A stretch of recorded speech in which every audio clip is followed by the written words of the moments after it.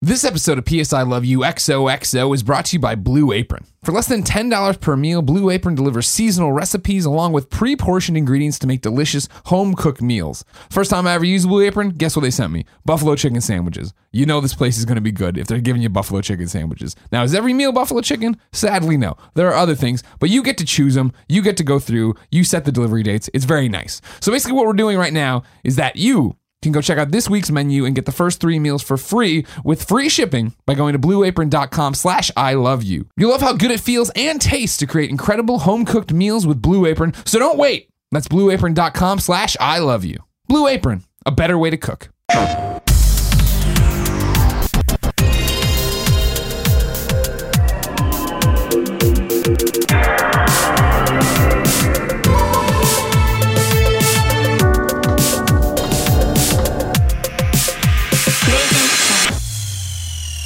What's up, everybody? Welcome to PS I Love You XOXO episode 40. I'm one of your hosts, Greg Miller, alongside the pride of Long Island. He only does everything, Colin Moriarty. It's good to be here with you today. It's good to be here with you. Are you rest and relaxed from E3? No. Where did you get that shirt from? I got this from the PlayStation Gear booth outside of E3. They had a whole bunch of new stuff over there.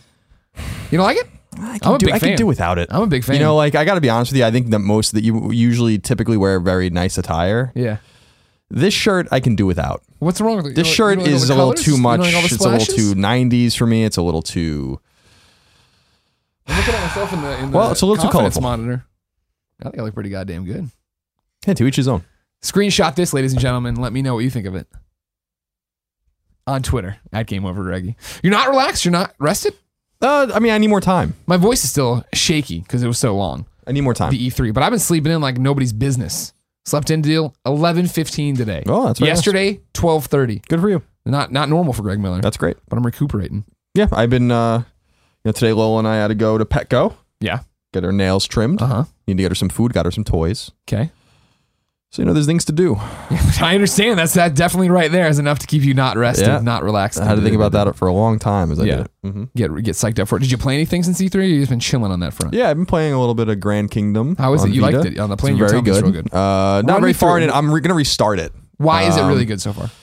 I don't know, just scratching a certain itch. It's a strategy role-playing game. It's a little more simplistic, I would say, in a way than the grid-based games like Final Fantasy Tactics. But basically, you're just going around a map with up to 4 characters in your party, and then you run into enemies, and then you fight them on a grid, but the grid's like 3 lines, and then you can like go in between the lines and fight them, and there's different character classes. And played it for a few hours. It's pretty good. I'm going to restart it because I did make like a significant error in the game that I need to fix. What was it? Basically, it seems like after... No, I wouldn't make that error.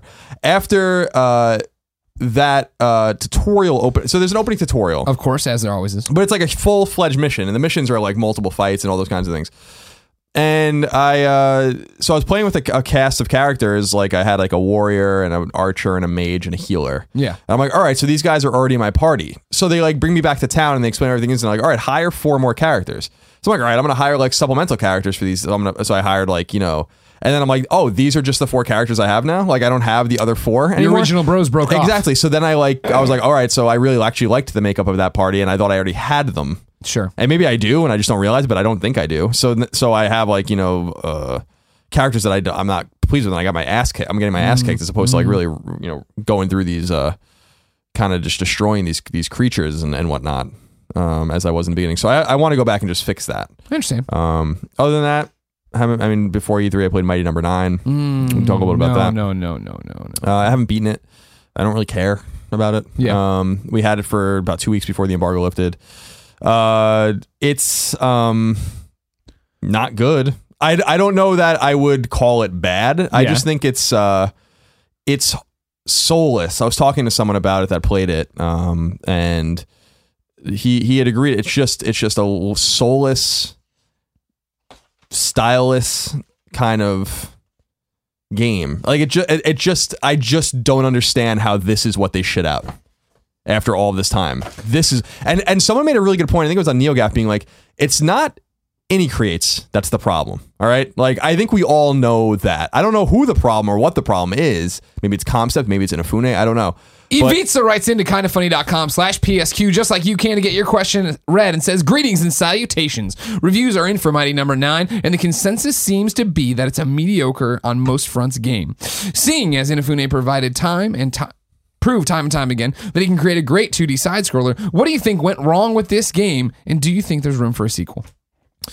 He wants to do a sequel. I mean, he told me he wanted to do a sequel when I was in Japan long before the game even came out. I mean, they have an idea of making this into a sequel. Whether or not anyone will care about it long enough for it to be a sequel, they get a sequel, remains to be seen. Here, this is the thing. This is what I was trying to say. And he creates awesome games. People had brought up Azure Striker Gunvolt and all these games. These are great games. They're working obviously on Bloodstained, which looks fantastic. It was playable on the floor. I didn't get to play it at E3. Have you played it before? No. They made Mega Man 9 and 10, which are fucking really immaculately... If you just took the 8 NES or the 8 8-bit Mega Man games and mixed them up in a bag and just gave them to a 12-year-old today or a 15-year-old today or a fucking 50-year-old that never played Mega Man games, and we're like, find the two that were made in the 21st century, I don't think that you'd be able to do that. Like, that's how good those were. Sure. So these guys, and they made, they're making a Shantae game, and like they know what they're doing. There's a bigger problem here, and I hate to say it because Inafune is like one of my very favorite people in the industry, and I love him to death, and I love what he's done, and he had a hand in Dead Rising, he had a hand in Onimusha, he had a hand in Lost Planet. I mean, his influence goes well beyond Mega Man, but I feel like Concept and or Inafune must be the problem, right? Because this is why I say this, because I saw Recore behind closed doors at the Xbox booth, and that game looks generic as fuck. Right. Like, I looked at it and I'm like, all right, this looks fine. I mean, like, I'm sure it's gonna be fun. It's an interesting idea. Armature's doing the best they can. But I'm like, this doesn't look like remarkable in any way. When that trailer ran at E3, it was like, oh, this is what Recore is? Yeah. Like, I did not expect Recore to look like this, and this doesn't look good. This doesn't look like a AAA game, and it doesn't look like an indie game. It looks like that THQ space where games got shit out. Here's the good news about Mighty, though, is that I was so in the I don't give a fuck about this game anymore space, and I authentically was because of the delays and all the nonsense, that I wasn't nearly as hyped as I was, and I don't think anyone was as hyped as they thought they were going to be. But I mean, as far as the game itself, it's just like the character models kind of suck. It's like, it looks very amateurish. Like the game looks amateurish, like a student project at times almost. There's like no enemy diversity.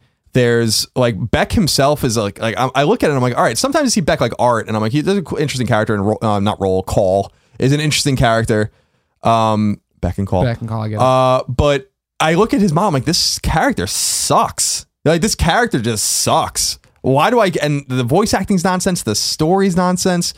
I beat basically the 8 bosses as you would in any Mega Man game, and then you go on to the castle or whatever you go, and I just stopped there. I was like, I'll get to it later. I'm like, could you imagine me doing that to an actual Mega Man game? No. What we were talking about earlier, now just very briefly, when Mega Man 10 came out, I literally disappeared when that game came out. I didn't play anything else for a month.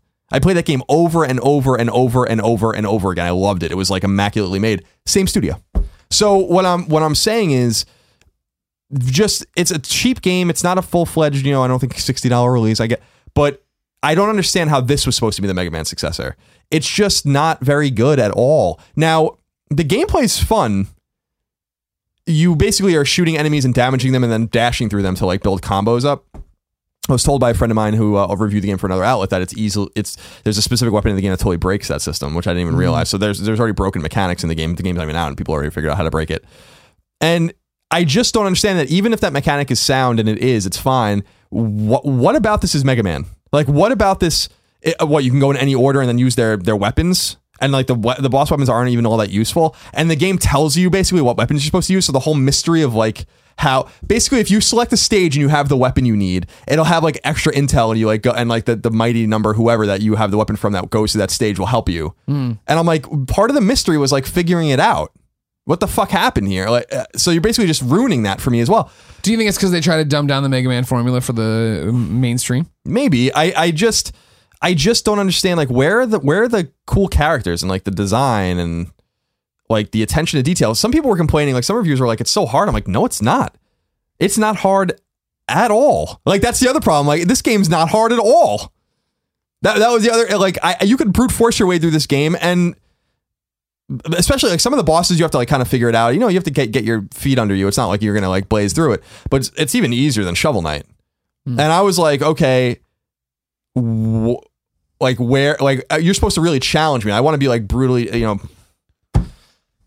I like, it took me time. It really wasn't until the last day or two, actually, that I really came to this consensus in my head, too, because I really had to think about it. Yeah. I didn't have time. We were E3, and it was all a blur. I knew I didn't like it, but I didn't know that I didn't like it that much. I don't think it's bad, but I do think it is very mediocre, and we should expect and want more from Mighty Number 9. And yeah, I've only gotten through I've seen enough. To know. I know these games. You can trust me on this. Do you think you go back to beat it? Oh yeah, I got to go back and beat it. But because maybe it gets better, I don't know. But I'm just telling you my impressions of like the meat of the game. And every Mega Man game, the meat of the game is not the castles, but getting through those stages. That's what's so fun about those games. Yeah. Just expect drab characters, seeing the same enemies over and over again. These terrible 2.5D graphics, no design aesthetic at all, no design philosophy at all. Just okay, cool, good use of an amateur team of.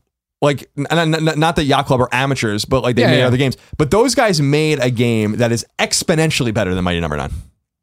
So if you want to play a game that's like got an old school aesthetic and an old school style and a feel, you go play Shovel Knight. That's a game that gets it. And that's a game I'm eager, to get a sequel. Mighty Number 9 can disappear off the face of the fucking planet. Damn. How's that? It's good, but I mean, what does this mean for your, I guess, love of Inafune, right? Like, and it doesn't take away from what he's done, but you're talking about this and you're talking about Recore. You're not talking positive things for him going forward. Let me use Harper Lee as an example. Sure. Okay? Yes. Harper Lee. To Kill a Mockingbird. To Kill a Mockingbird. She wrote other essays and stuff like that, similar to Salinger, but she was really known for like this one thing, obviously. Right? Just like Salinger was really known for this one thing. And she comes back after decades and decades and writes a sequel, right, to the book. To kill the Mockingbirds. To kill multiple Mockingbirds, I think the game was the game was called. She wrote a game, which she was like, man, I want to sequelize my book. The point is that and some people liked it and some people didn't. But a lot of people were like, why are you doing this? Yeah. And my answer is, I don't know. But Harper Lee still wrote To Kill a Mockingbird, Yeah.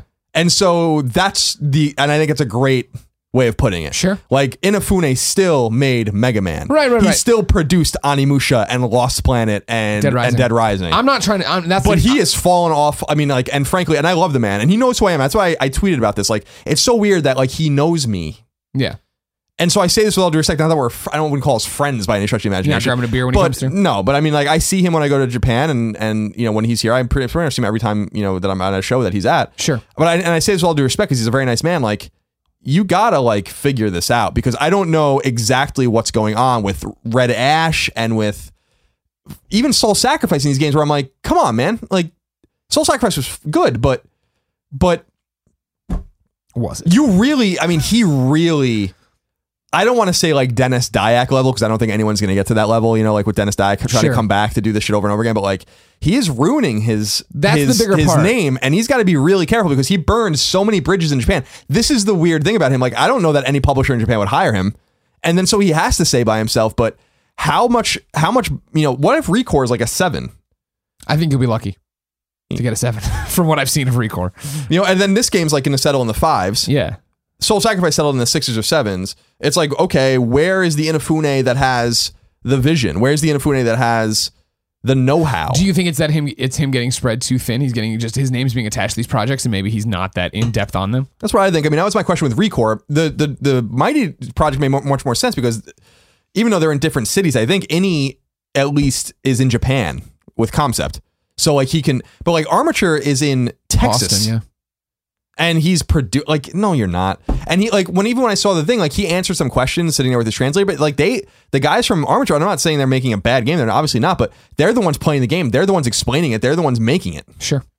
So I'm like, this is where I get really concerned for him because if he comes back again, they might be able to fund Mighty Number 9 might just sell fine and like he might make his money. And honestly, the game's already like probably profitable because he has a publisher and a Kickstarter, but if he was going to make a sequel, I don't know that I'd be so excited about it. What I need them to figure out, and what I need him to figure out is if he wants to really make a Mega Man game, then make a Mega Man game. And if you don't want to make a Mega Man game, then I respect that because you didn't always make Mega Man games, and that's totally fine. You haven't made a Mega Man game since the 90s, really. I mean, he produced and helped with 9 and 10, but you made other games. You seem to like zombies and sci-fi and all this other shit. So just go in that direction. Just leave it alone.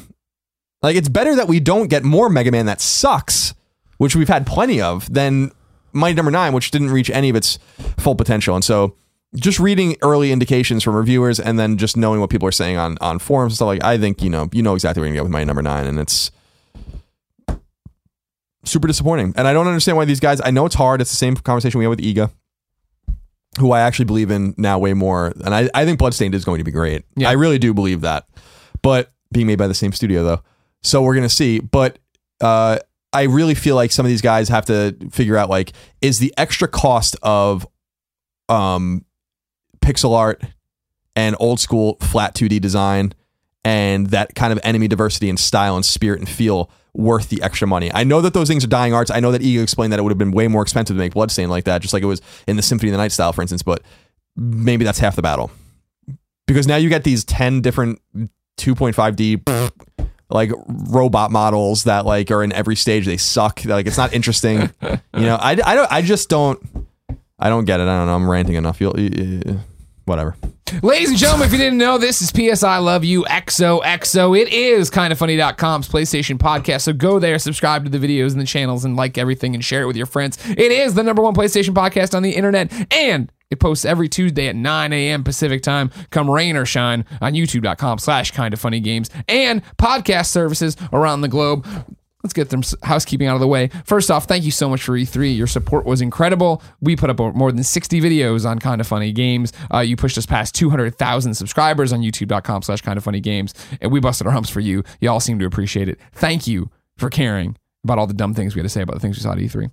I'm sure there'll be a lot of E3 talk in this episode, so get ready for that. Also, don't forget that right now, kindafunny.com/road to greatness connects you to PlayStation's Road to Greatness campaign. If you missed me talking about this before, what's happening is quite simple. PlayStation's doing their Road to Greatness campaign, where they bring this giant bus around with all these games to different parts of the United States, showing their games, their VR, their so-ons. Right now, they're doing a thing where you send in a video saying why they should come to your town. They will pick 4 of you. They will come to your town and do a whole like road show and do all these different things. If Kinda Funny fans wins, they will bring us. They will bring Kinda Funny to you. Do a little show there, talk to you, play some games. Make sure you live in San Francisco if this happens. If you could, all 4 of you live in the Bay Area, that would be really cool for us. We would really appreciate that. But doesn't matter. Continental United States. Kindafunny.com/road to greatness. Then also, VidCon is this week. Tim, Nick, myself will all be there. Thursday, Friday, Saturday, we all have panels. And then the week after that, RTX, we will be there as well. More panels there. Dumb stuff. We're fighting Screw Attack. Colin, let's begin the show with what is and forever will be Roper's Report. Time for some singular possessive news. There are 9 items on the list, and I cut some things down. So it's important to note that we're not going over the E3 news. You know everything that was announced. We already did a PSI Love You. We did an episode about that. But I just want to make sure it was an irregular episode. We had an extra person on this episode for part of it. It didn't feel like a PSI Love You episode. It felt a little rushed and crazy because of the E3 madness. So we're back to normal, yet we were not going to do it. We're not going to include those games in the Roper Report. So if you don't know what Detroit is, if you don't know what God of War is, if you don't know what Days Gone is, you know what to do. Now I'm going to start with this one because I think it's actually most relevant, even though it's not really a news item per se, but I think it's important for our audience, especially those interested in virtual reality. Number 1, it's time to go eyes on with PlayStation VR. Sony has revealed its nationwide blitz of retailers, showcasing PSVR at select Best Buy and GameStop locations, with more than 300 stores participating across the US and Canada as of June 24th, so in a few days. Go to experienceplaystation.com, experienceplaystation.com, to find out if there are any stores in your area that are taking part. So you can basically go to these stores in various towns and cities around the United States and play PSVR. PlayStation VR World, E-Valkyrie, Headmaster, Battlezone, and Super Hypercube are the demos that will be shown off to start. So, if you are interested in PSVR, and you should be, as long as your body can take it, because not everyone's going to receive it without getting sick or anything like that, this is probably, unless you are in the industry or privy to going to one of these shows, which most of you are not, your first chance to have PlayStation VR headsets accessible to you. So I would recommend that if you are interested in PSVR, even if you have not gotten your pre-order and you're on the fence, maybe go to experienceplaystation.com. And see if you want to go check that out for yourself. Clintimus wrote into kindafunny.com/PSQ to get his question read, just like you can. This is, hey, Colin and Greg. E3 has happened. So everyone is always going on about what VR's killer app will be. Do you think that the new Resident Evil game is going to be said killer app and the big reason to get a PSVR this fall? Yes. Interesting. Now, I think that that was the first game I saw that I think has obvious mainstream appeal in the AAA space. So we've talked about E-Valkyrie, which we just mentioned, and other games that we've played, and we like them a lot. But this was the first time I saw a game where I'm like, huh. Now, depending on how it runs and how good it is, it's worth noting that Resident Evil demo is not in the game at all. So we don't know what the nature of the game is. That was the first time I was like, that's huge. Like where I was like, that's a huge announcement. Yeah, it's not a sliver. I know you like the Batman thing from, that's being done over in Europe and whatnot, but that's not a game. This is a game, a AAA game playable from front to finish. So yeah, I do think that it's going to be one of the big things that sells PSVR. I think it'll be one of the big things that comes out. I don't think it's going to be the golden killer app you're looking for. I think it's not going to work right. I think the fact that you can't play it on console without playing it on VR is a huge problem because everyone talks about it. If VR is going to work, it has to be built from the ground up. So the fact that you can play it on a console normally, I don't think it's going to work. And I think it's going to be the first, yes, I agree, it'll be the first AAA real game that comes out where you're like, this is a fucking game. I'm playing a real game on PlayStation VR. But I think that's going to work against it because I don't think it's going to have, I don't think anything that there's going to be the killer app, including Batman. I think Batman's going to be the killer experience. Somebody comes to your house, hey, put on this, you get to be Batman. They play it for 15 minutes, like, holy shit, that was great, I was Batman. There's more to play. I'll play it later, or I don't need to play it, or da-da-da-da-da. It's an hour long. I understand what you're talking about with experience. I think this is the year, and I'm saying year, from the launch of PlayStation VR till 1 year out in October 2017. This is the year of experiences, and I don't think you're going to see anybody drive it home and kill it. I think it's going to be like PS2, where we get a whole bunch of stuff that's cool but not awesome, and then all of a sudden there is a Metal Gear Solid. There is something there where like now people have learned the lessons of this, and I don't think Resident Evil has had time to learn the lessons of it. We will see. That was why the caveat, if it works and it's good. Yeah. I think it's going to be good. That's my take on it. I think it's going to be good. I think Sony's probably investing a lot of money in that game. I'm looking forward to it. My assumption is that wasn't Capcom's choice. I want that to be the PT thing. I want it to be the game we all want. I like the idea of horror in VR, but I just worry about how long it's going to be and how much of an experience it is if I can play it on we will see. The console as well. We will, Colin. We will. One more VR question for you, Colin. This comes from Gimp Father over at kindoffunny.com/PSQ, who says, hey, Colin and Greg, I have a question about VR. I am physically disabled. I use a power wheelchair and crutches to get around. I've seen some VR experience that look awesome, i.e. Resident Evil 7, but I'm worried that there will be too much walking and turning on a dime required to enjoy VR. What is your opinion on this topic and your experiences with movement required for VR games? P.S. I love you, XOXO. I don't think that locomotion necessarily is going to be like a thing it will work eventually in VR. And there are people that are investing in that like weird shit, like where the floors move and all that kind of stuff, like to help you move around so you don't have to basically have analog sticks at all.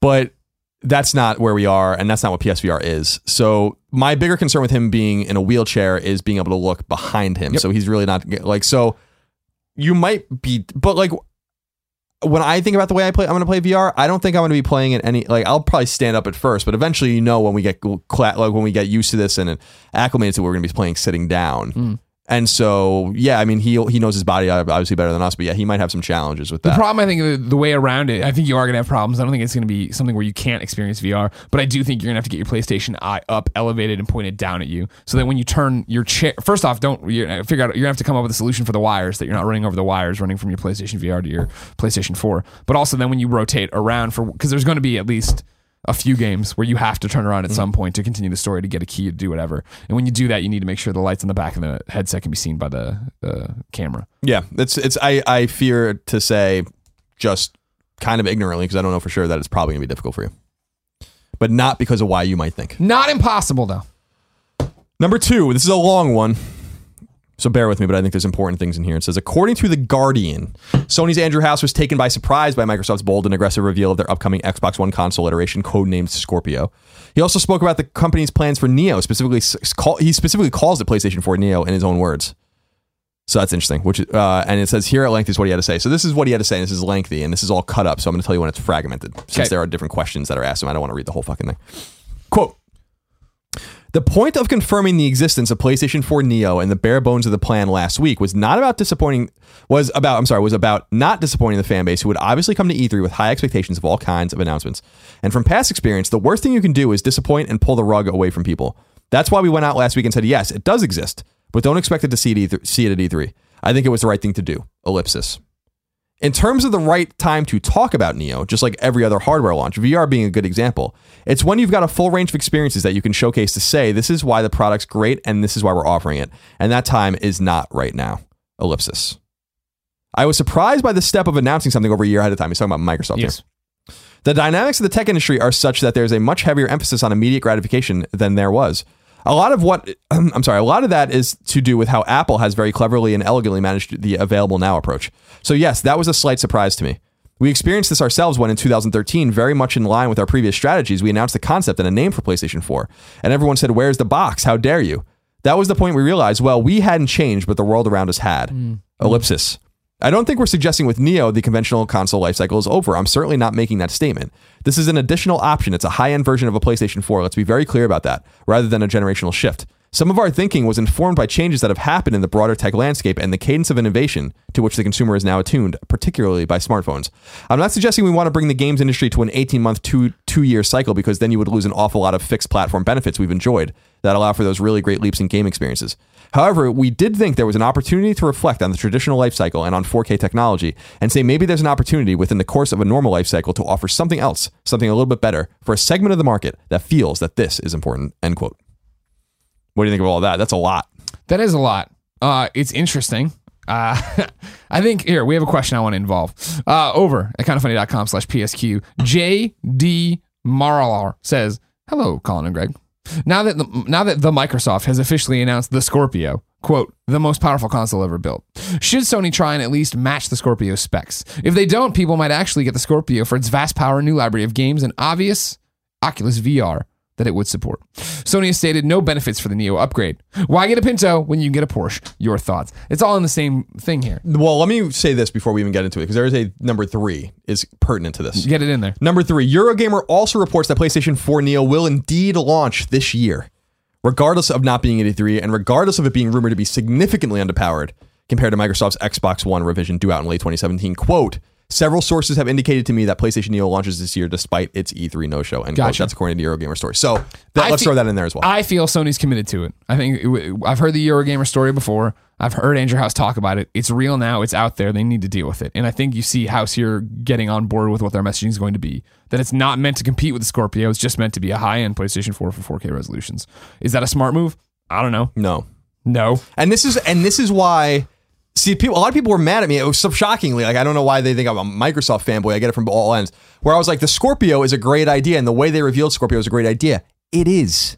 Because at least they're saying, like, this is significantly more powerful than what we have already. It's totally backwards compatible, and here are the developers saying they want it, right?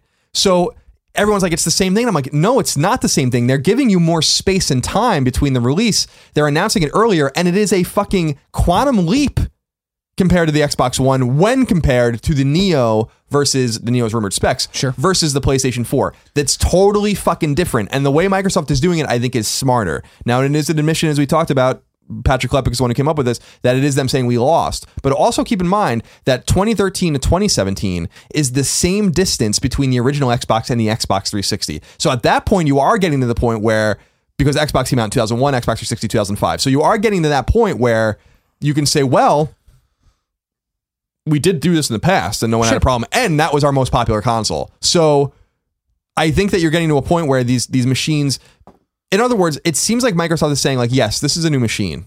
It's an Xbox One, but it's a new Xbox One. And it is way more fucking powerful than the old one. Like, significantly more powerful. Sony can't say that. What they can say, according to the rumored specs, is we have a PlayStation 4. We have a PlayStation 4 that's a little bit more powerful than the original PlayStation 4, and we have no idea really why you want it, because that's basically what they're showing. I don't believe that, and I know Adam Boy said on Twitter to someone that Days Gone being at the end of the was plans, and I believe them.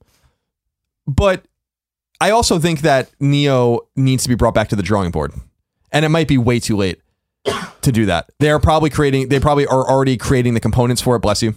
Bless you. They're probably already creating the components for it. If they eat that shit, it's probably going to cost a lot of money. And then they're going to have to go back to all these manufacturers, AMD or whoever they're working with, and be like, well, we need a stronger set of chips and a stronger components for our machine. And maybe it's too late for them, but if that's true, they got fucking flanked by Microsoft with the Scorpio announcement, and they should have known better, because I feel like one hand always knows what the other hand's doing. There's got to be way too many moving parts for these companies to not know what each other is doing. I just don't believe it. I don't think that, like, they know the ins and outs of PlayStation 4, the ins and outs of Xbox One, but certainly someone hears a bird chirping from AMD or something saying, like, yeah, by the way, like, now I don't know that for sure, but you have to assume someone knows, right? And these people on both sides aren't stupid. And did they not realize that they were, like, did they really authentically think that they were going to release this console iteration and not have a much stronger Xbox One? And if so, I really feel like that's a bad thing for them. I feel like this could be a turning point in the battle between PlayStation 4 and Xbox One. Will it be definitive and will it change the outcome? I don't think so, because I think PlayStation 4 has trounced Xbox One too badly. But I do think that this puts in the second phase of the battle, I think that this becomes a totally different war with a different complexion than I think you see right now. It'll be fascinating to see. I mean, I always go back to what we talk about it. I'm like, oh, that's cool. Scorpio, I'm glad they're getting what they want out of it. I'm not going to buy it on day one. I have an Xbox One out there I barely use. Why would I suddenly jump over and do that? And that'll be the whole thing of, I think you're going to see year one, what our adoption rate's going to be on Scorpio. And when they are low, why would anyone go out of their way to make a third-party game that runs amazing on it? It'll be, okay, cool. I'm making a PlayStation 4 game and I'm up-resing it, or I'm doing whatever the hell I have to do to make it look a little bit better on Scorpio, or to put it on Scorpio to make it work on Scorpio. But I think you're going to get to this point of like, until the numbers are there, nobody's going to care. And that's going to be a muddled message when it is. It's not a new generation, but it kind of is, and it plays. I think Microsoft's strategy has to be to treat it like a new console. I think that's the smart move. They can do it. There's enough distance in time between Xbox One, like I said, the launch, and the new console, where I'm like, they could get away with it. You just have to position it as being like, this is totally and utterly backwards compatible with Xbox One in every way, and the Xbox Live store, marketplace, whatever, in every way. And I just think, obviously the Neo is as well, but I just think when people are comparing them, being like, why are you giving Microsoft a pass and Sony not a pass? I'm like, I think it's kind of obvious, right? Like, just think about it a little more deeply than you're thinking about it. Like, they have 6 teraflops. They have so many teraflops. And I still feel like that's a sexual term, and so it really turns me on. But, just think about it. Like, how are these the same? They're not the same. Just, like, the approach isn't the same. The timing is not going to be the same. The power is not the same. The utility is not the same. So I think that, I think you're right in the sense that I don't know that the adoption rate is going to be there for Scorpio, but if they're smart, and they have smart marketing teams at Microsoft, if they're smart and market this in an intelligent way where they can make it seem like it's something that's worth upgrading to, and it's affordable and it's powerful, and it's, and the only thing that I think can disrupt this is their own strategy of splitting the Xbox marketplace in between PC and Xbox One, which I think is going to be problematic for them moving forward. And Sony's probably not going to do that, which means that a more focused message gives them a more focused ability to hit their audience, which is bigger already. So I think this is complicated, but I just wanted to make it clear that I think that why is Scorpio a better idea, and why do they get a pass, and why is it smart compared to Neo? Because it's a fucking way more powerful machine. At least you're justifying it. And so my take is, you take that Neo back behind the fucking curtain for a little while, and you figure out a better way to go forward. I think you're going to look really fucking stupid releasing that console if this Scorpio seems like it's going to be everything it is going to be, and if you're basically just leaving yourself open to a salvo of attacks from your opponent in the marketplace. Well, the problem is, I think, doubling back to what you're saying, is you're talking about they need to come out and be smart and market it as an upgrade or whatever. I think it's the opposite. I think they need to go out and get everybody who didn't buy an Xbox One. Because I have an Xbox One, so if my games run on this Scorpio and they're Xbox One games, I don't care. I'll play State of Decay on my big Xbox One and not worry about it looking pretty or doing whatever for it. And then in terms of the salvo, it comes down to the fact of, what does PlayStation need to do? This has been the problem with Neo 4.5 forever, is the fact that there's never been a press conference. There's never been a statement. There's never been a video. You have Andy House giving one interview and then 2 weeks later giving another interview, trying to spin whatever the hell it is. Get out and fucking say what you need to say with this. And it's pretty clear they don't know what they need to say, what they want to say. I don't think they know what they need to say. And I really do believe, regardless of the PR spin, that this has a lot to do with Scorpio. That it's an unforced error. I'll go back to saying that, like, part of the problem with the PS4.5 or the Neo, and they're calling it the Neo, so we know that that's their internal name for it, presumably, is it doesn't justify its own existence unless it's a really something that's like different. And so if they came out with this, or if the rumored specs, because they just came out recently, but the specs rumored for were like way like that powerful as Xbox Scorpio is going to be, then I probably would have given it a different look. I think they're just marching down different paths, though. Where I think PlayStation is totally like, we're so far ahead, we'd like to sell more consoles. Let's make a 4K console. Whatever. We're putting it out, and if people buy it or they don't buy it, what do we fucking care? It doesn't matter. We've got the consoles in people's houses, so we're doing the thing. Whereas Xbox has got to make a new system to make people care about Xbox again. But even then, it doesn't work. On paper, at least right now. Hey, guy who already owns Xbox One, Greg Miller, why don't you want to buy this new Xbox? It'll make games look better. It'll be backwards. I'm like, I don't care. Hey, person who didn't buy an Xbox One, here's the Scorpion. It's super powerful, and now you can play all those Xbox One games you missed. I don't care about those. You don't care, but to your point that you made earlier with Neo, you're going to buy a Neo, and so am I. I actually probably won't. Oh, I don't have a 4K TV. You did say that you were going to buy it. Yeah, well, this is when it was all rumored specs, and maybe it makes VR run better. And if we're just getting down to now, yeah, frame rates are going to be better in 4K. I'm like, no, I'm good, thanks. Yeah, well, because that's what I was going to say was that there are millions of Xbox fans out there that probably would buy the new console if it was more powerful, significantly more powerful. Sure. And again, that plays to your point of when we originally talked about Neo. If Neo would have come out and been faster load times, this is going to happen, VR moves faster, I'd be like, here's my money, take it.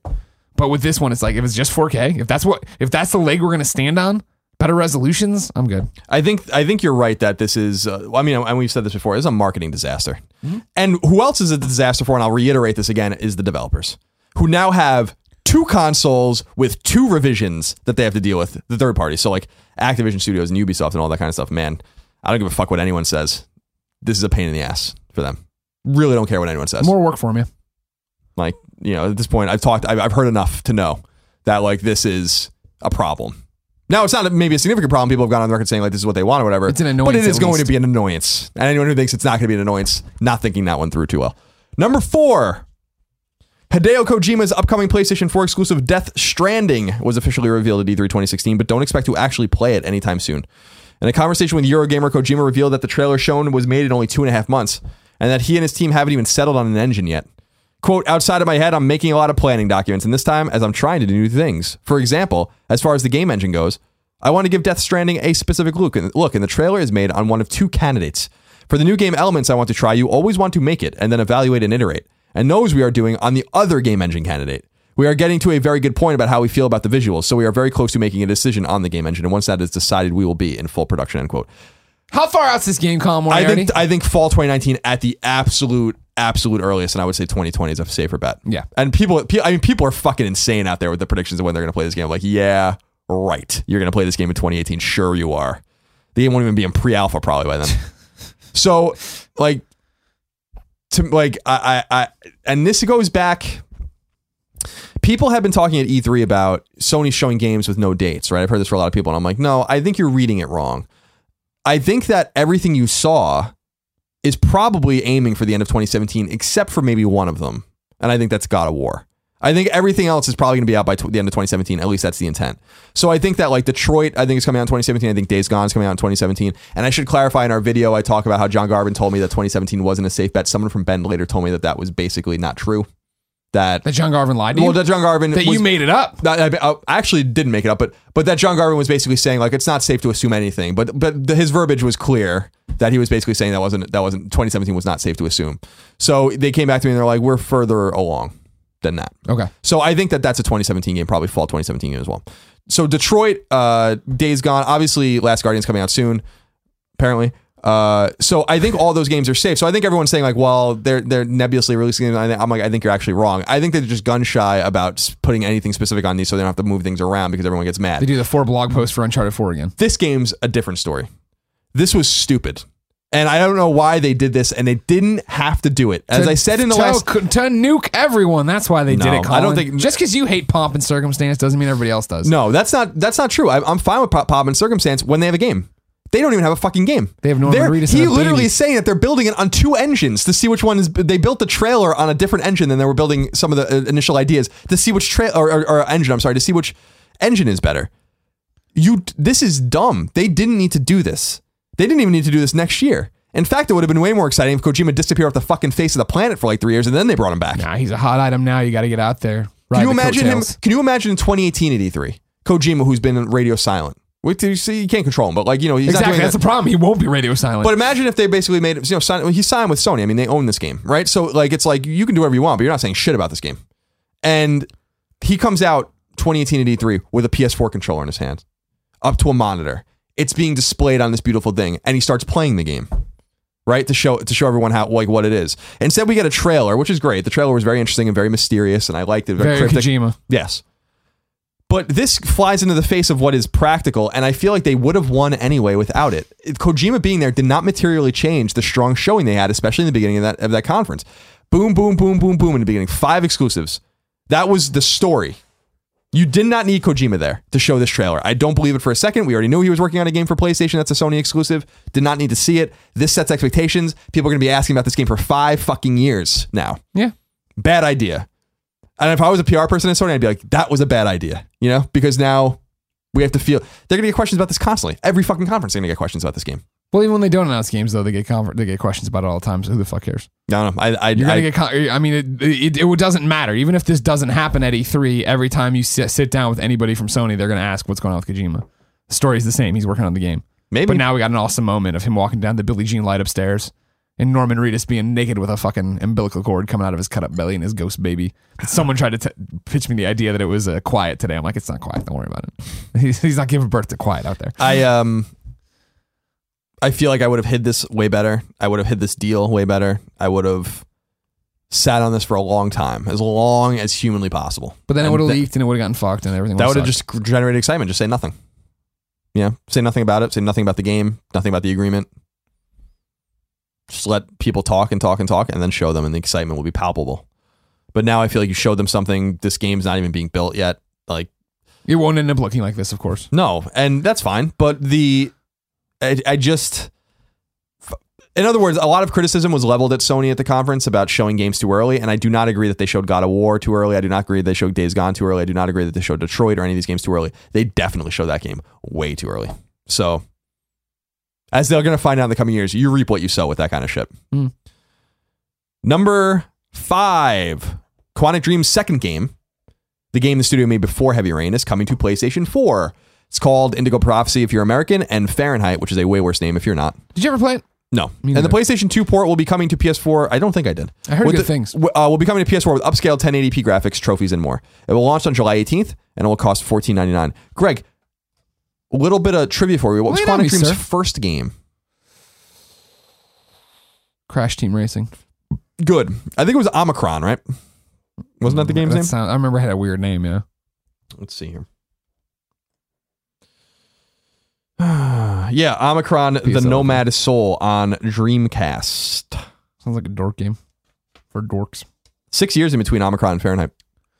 It's one of those reasons I don't know if you're going to count on playing Detroit next year. 5 years between Fahrenheit and Heavy Rain, 3 years between Beyond Two Souls.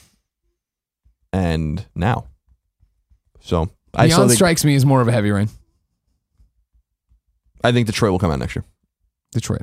And by the way, just to reiterate, we already read to Detroit. Fucking awesome. Yeah. Just wanted to throw it out there. Can't wait. Really, really cool. Number 6. Dead Rising 4 isn't a Microsoft exclusive after all. Like Rise of the Tomb Raider, its window of exclusivity is very much timed. The exact quote from Microsoft about the game, as garnered from GameSpot, is the following. Quote, Dead Rising 4 on Xbox One is developed by Capcom and will be published in partnership with Microsoft. Fans will be able to play Dead Rising 4 first on Xbox One and Windows 10 PC this December. It will remain a Windows 10 exclusive for the first 90 days and console exclusive on Xbox One for 1 year. God damn it. We've had a close and long-standing relationship with Capcom, including the launch of Dead Rising as an Xbox 360 exclusive and Dead Rising 3 as an Xbox One exclusive. We're thrilled to partner with Capcom once again to help bring their ambitious vision for Dead Rising 4 to life. End quote. So there you go. I was right.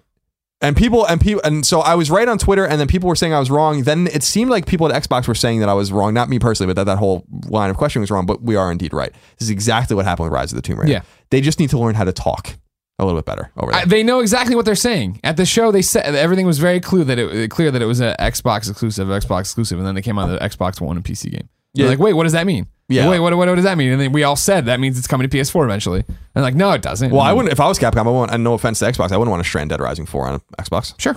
You know, like, same with Titanfall. You want to go where the people are. Every game developer I talk to wants to have their games on everything. Right. It doesn't matter if they're Xbox exclusive or PlayStation exclusive. They want their games to get to everyone. They spent their life making this game. Number 7. Bethesda's got some huge games in the works. And we're talking about Bethesda Game Studios. Gotcha. 2 specifically, and neither of them have been announced. Bethesda's Pete Hines talked to IGN about Todd Howard's 2 projects, stating, quote, I'm just making sure folks understand. Like, that doesn't mean he's going to spit out a DLC and another DLC and we're head faking. Like, I need folks to understand that we're talking about big games, like a Skyrim and a Fallout 4 and a Fallout 3, and those don't just happen, end quote. If you're looking forward to one of those being the Elder Scrolls 6, however, temper your expectations. Oh, no. Quote, you're not getting Elder Scrolls 6 for many years. Oh, no. End quote, was what Pete Hines Maybe said. he's head faking there. I don't think so. Damn. So, that's interesting. Yeah. Don't know what it means. Means he got some more games coming. Number 8. The new God of War game takes place in Scandinavia during the pre-Viking Norse era. But did you know the game nearly took place in ancient Egypt instead? Oi, Governor me, Queen of the Nile. I don't think that's the way Egyptians talk. The game's creative director, Corey Barlog, told Eurogamer that, quote, Egyptian mythology was the other one, talking about Scandinavia or Egypt, And half the team was way into that. All of them had great reasons. I think for me, as I looked at both of those, Egyptian mythology is about the pharaohs as embodiments of the gods on earth, and there's a lot more about civilization. It's less isolated, less barren. I think at this time, we really wanted to focus on Kratos. Having too much around distracts from that central theme of a stranger in a strange land, end quote. I think that's actually a great explanation. Mark Mills, 000, says, hi guys. Do you think the new God of War Do you think in the new God of War, you end up playing as the child? I noticed in the trailer that you gain knowledge once the child says or does something, such as shooting the deer. From what I don't think you're going to end up playing as, I wouldn't be surprised if for a section you do, but overall, no. And you can control them with the square button. That was the big thing. When you're talking about it in our behind closed doors demo, of when you'll go into certain things, and like in the demo, when he shoots one of the arrows, it's because the guys hit square. In another part, it'll be that you walk in and there's two like big guys and then like 13 little guys, and you can either turn and hit square so the guy helps you with the big ones, or you can hit square and have him focus on the little guys and you go off and do everything. But they did point out the fact that, yeah, the knowledge and stuff is you teaching your son. It is this system of everybody learning together kind of thing. But I don't think you end up playing a healthy portion of it. I wouldn't be surprised if like another game that was PlayStation I was going to say like exclusive, a specific game that you're going to be mad that we spoiled even though it came out years ago. Somebody hit me up about Persona the other day. I'm like, all right, get fucked, boy. I can't help you. I'm sorry that I said something about Persona. All right, yeah, Persona 4? Yeah. Came out in 2008. Yeah, exactly. And I don't even think I really spoiled it. I think that I made a joke about a spoiler and they thought it was real and they bit on that. But anyway, to your point, maybe a little bit, but I like one section when Kratos gets like knocked out for something. But I think the majority of it is going to be teaching him, showing these things. The real question, of course, is going to be, is at the end of the game, does Kratos die and you take over as the son from there on out? It'd be interesting because they made it sound in the behind closed doors part of like, that, the original God of War games were Act 1 of Kratos' life. This is going to be Act 2. And so if it's Act 2, if he dies in the first part of Act 2, that's weird. I agree. Number 9. It's the final one. And there is no wrap up this week because nothing new was announced outside of E3 yet. That would be a mistake. Number 9. It's official. Your decisions in Mass Effect 3 won't have any sort of effect on Mass Effect Andromeda. BioWare head Aaron Flynn and the game's creative director Mac Walters confirmed to Eurogamer that nothing from the original trilogy will alter Andromeda. Quote, we want this to be a new story, and it would be very hard to say it's a new story, but also that you need to understand how the past trilogy ended. End quote. Makes enough sense. Disappointing to hear the least, but confirmation. Expected, I would say. Yeah. And that's it for the news. Colin, if I wanted to know what games were coming out the week after E3, I've seen so many cool games, so many things I want to play. I got your Personas out there. I got your Days Gone. Where would I go to find out what's in the mom and grop shops, digitally and physically? You go to the official list of upcoming PlayStation 4, PlayStation 3, PlayStation Vita, sometimes PSP software by the Kinda Funny co-founders. A lot of games this week, nothing I would say too notable, but we'll see. I mean, that's up to in the eye of the beholder, as it were. A Semblance comes to PS4 digitally. It says A Semblance is a single-player, first-person psychological thriller. You wake to find yourself trapped inside an experimental machine, a machine built to simulate memories. You have no idea how you got here. But to break the cycle, you must look into a past that you may not want to remember. That sounds cool. Is there any art? Is this one of the ones with no screenshot? It's just, a black box that says A Semblance. Get fucked. Come on. Deadlight Director's Cut comes to PS4 digital. A zombie outbreak eradicated all hope of life returning to normal. Now survival is the only option. Run, hide, and fight your way through the undead as Randall searches for his family in this gorgeous, gritty, destroyed world. Deadlight Director's Cut is the ultimate Deadlight experience with enhanced controls, new animations, and new game modes. Drawful 2 comes to PS4 digital. I love Drawful. Says the team behind the hit party games Fibbage, Quiplash, and You Don't Know Jack represents Drawful 2, the game of terrible drawings and hilariously wrong answers. Use your phone or tablet to draw weird and funny things like Picture of Nachos or Death by Trombone. Drawful 2 includes new features like the ability to add your own user-generated prompts to make even crazier custom games with your friends, as well as expanded tools for streaming. Ooh. Dreamel's Dream Quest comes to PS4 digital. There's a world of dreams called Dreamland, where anyone can have their wishes granted. 3 wounded and homeless animals happen to enter Dreamland. Will they be able to find the lost treasure of Dreamland and save the world? Scrolling down, Electronic Superjoy comes to PS4 digitally. Electronic Superjoy is a challenging platformer featuring a pulse-pounding soundtrack by EMD superstar Envy. Run, Envy. Jump, fly, and smash your way through 50-plus unique levels, featuring low gravity, world rotation, giant monsters, and swarming missile attacks. Funk of Titans comes to PS4 and Vita digital cross-buy. Funk of Titans is a thrilling and addictive game, simple and fun to play, but hard to master. You will control Perseus, the son of Zeus and protector of the legendary holy music, the Funk. Run across ancient Greek mythology, risk your life jumping over crazy platforms, collect funky vinyl, beat enemies, wear epic costumes, ride the legendary Pegasus, and smash the evil musical titans in fierce dance battles. Is this just an endless runner? It sounds like it's an endless runner. I don't know. Grand Kingdom comes to PS4 and Vitas. This is notable. Digital. In Grand Kingdom, you will join the war for Rizonale's future in this tactical RPG. Recruit units from among 17 unique class types, arrange your custom battle formations, and lead your troops to victory. Take part in exposing a sinister conspiracy in a thrilling single-player campaign, or form a contract with one of the 4 great nations, and join the war effort online. Mighty Number 9 comes to PS4 and PS3 digital. PS4 version is also retail. Mighty Number 9 is a Japanese 2D side-scrolling action game that takes the best elements from 8 and 16-bit classics that you know and love and transforms them with modern tech, fresh mechanics, and fan input into something amazing. I don't know that any of that's true. MXGP2, the official motocross video game, comes to PS4 digital and retail. Prepare to live the motocross dream. Race on 18 official tracks of the 2015 season of the MXGP Championship. Experience the thrill of MXON. I don't know what the fuck that means. Show your worth on the 4 spectacular indoor tracks, but that's not all. Create your own team and rider, and don't forget to enhance the performance of your bike with the countless accessories from the biggest brands in motocross. Nero, Nothing Ever Remains Obscure, comes to PS4 digital. This comes out on the 24th, so it is a Friday release. Nero is a wonderful journey in a world of incredible beauty, a story-driven game with puzzles and intuitive controls where the environment is connected to the characters and their past. The world of Nero is magical and varied, making exploring an ongoing challenge. Oh, wow, an ongoing challenge. That sounds so exciting. Pac-Man 256 comes to PS4 digital. Pac-Man 256 is the maze that never ends, but the glitch is coming for you. Waka waka on Pac Dots. Because that's what he says. I know. And take on a new gang of revived retro ghosts, including Sue, Funky, and Spunky. Outsmart them with more than 20 ridiculous power-ups.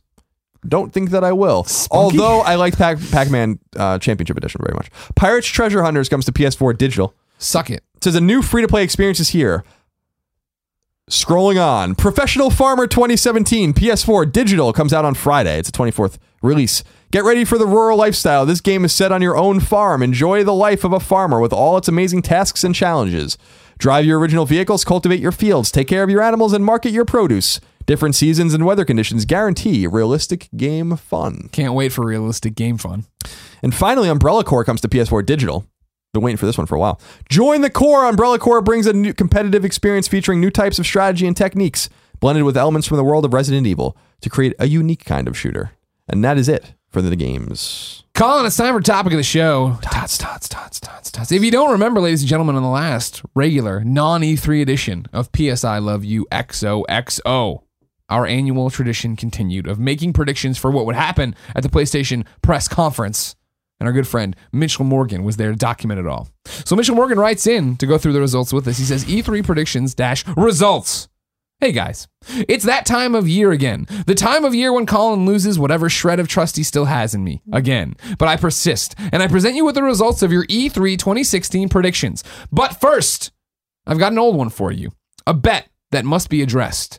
Way back in 2013, Podcast Beyond episode 318, Greg bet Andrew Goldfarb that there would be a tongue-in-cheek reference to the characters from DreamWorks animated movie Madagascar and Uncharted 4. Quote, there will be a cave painting that will have the hippo, the giraffe, and the other thing, Greg said.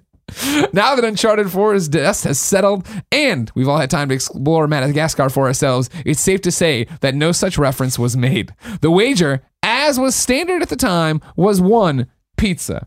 Ladies and gentlemen, this is Greg again. I appreciate you was Greg before. When you were just reading but I'm reading Mitchell Morgan's thing. Now I'm coming out of the quote, okay, as you would do. You know, I'm saying end quote here.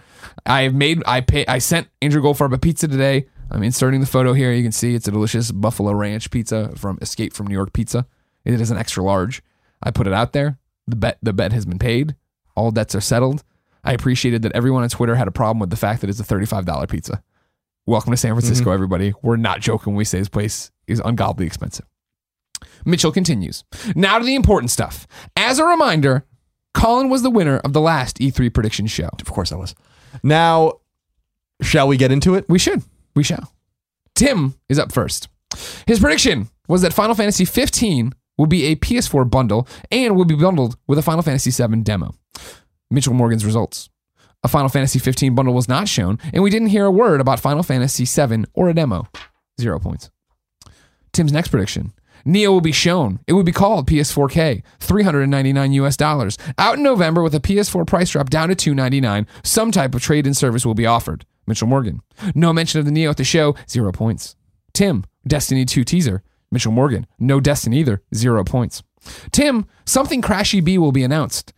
Mitchell Morgan. Oh my God, Crash is coming to Skylanders. And the old games are getting remastered. That's cool too, 1 point. Persona 5 release date announced. It's day and date with Japan, September 25th. Were you trying to time that with the Skylanders one? There's too much time in there. Is that what he said? That there would be something Crash related announced? I don't recall anymore. I mean, this is what Mitchell Morgan's written down. Go on. This is. Oh, did you? I thought you clicked it again. I was like, that is a terrible response time on whatever soundboard you're using. Go on. Persona 5 release date. Nothing about Persona 5 release date was mentioned at the conference. 0 points, says Mitchell Morgan. Mitchell Morgan's tally for Tim, 1 point.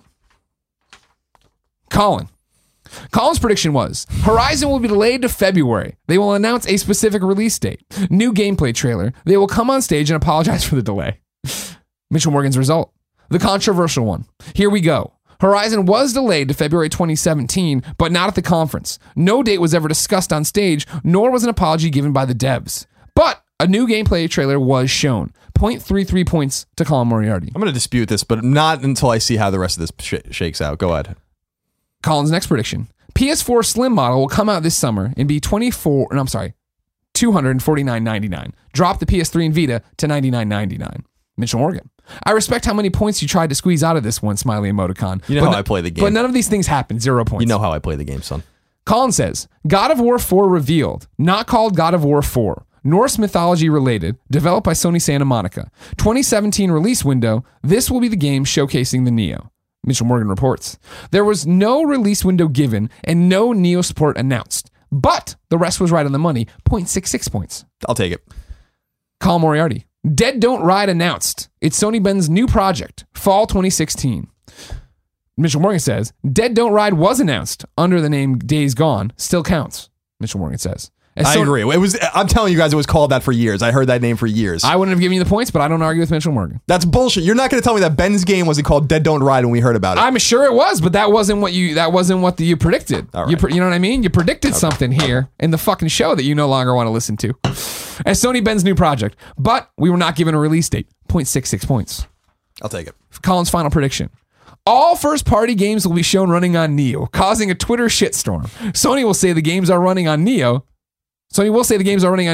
but they will never show the games on the OG PS4.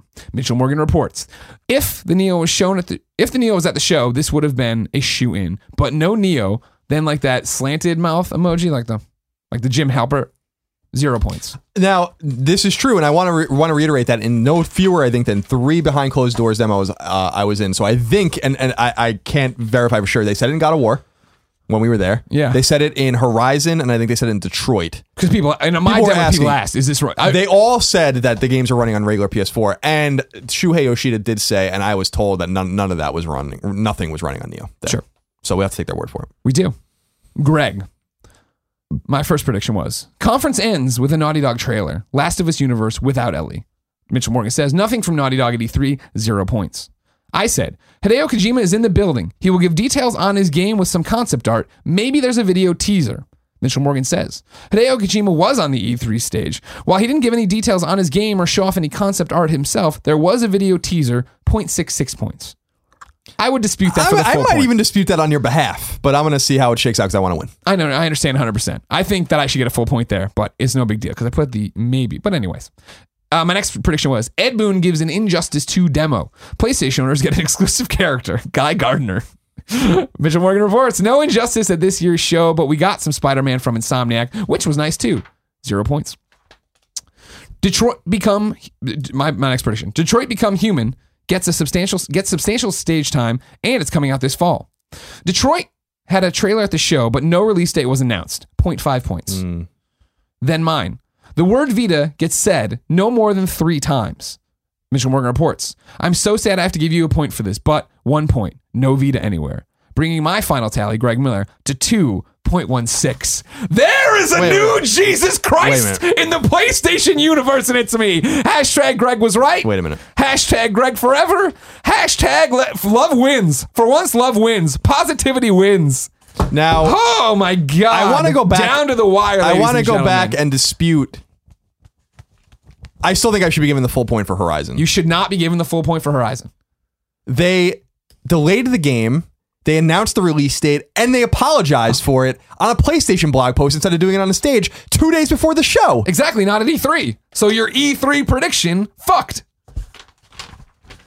You can slice this onion any way you want to, Moriarty, but I came away with it. I slipped in there and I put it in. Come here, Lola, we did it.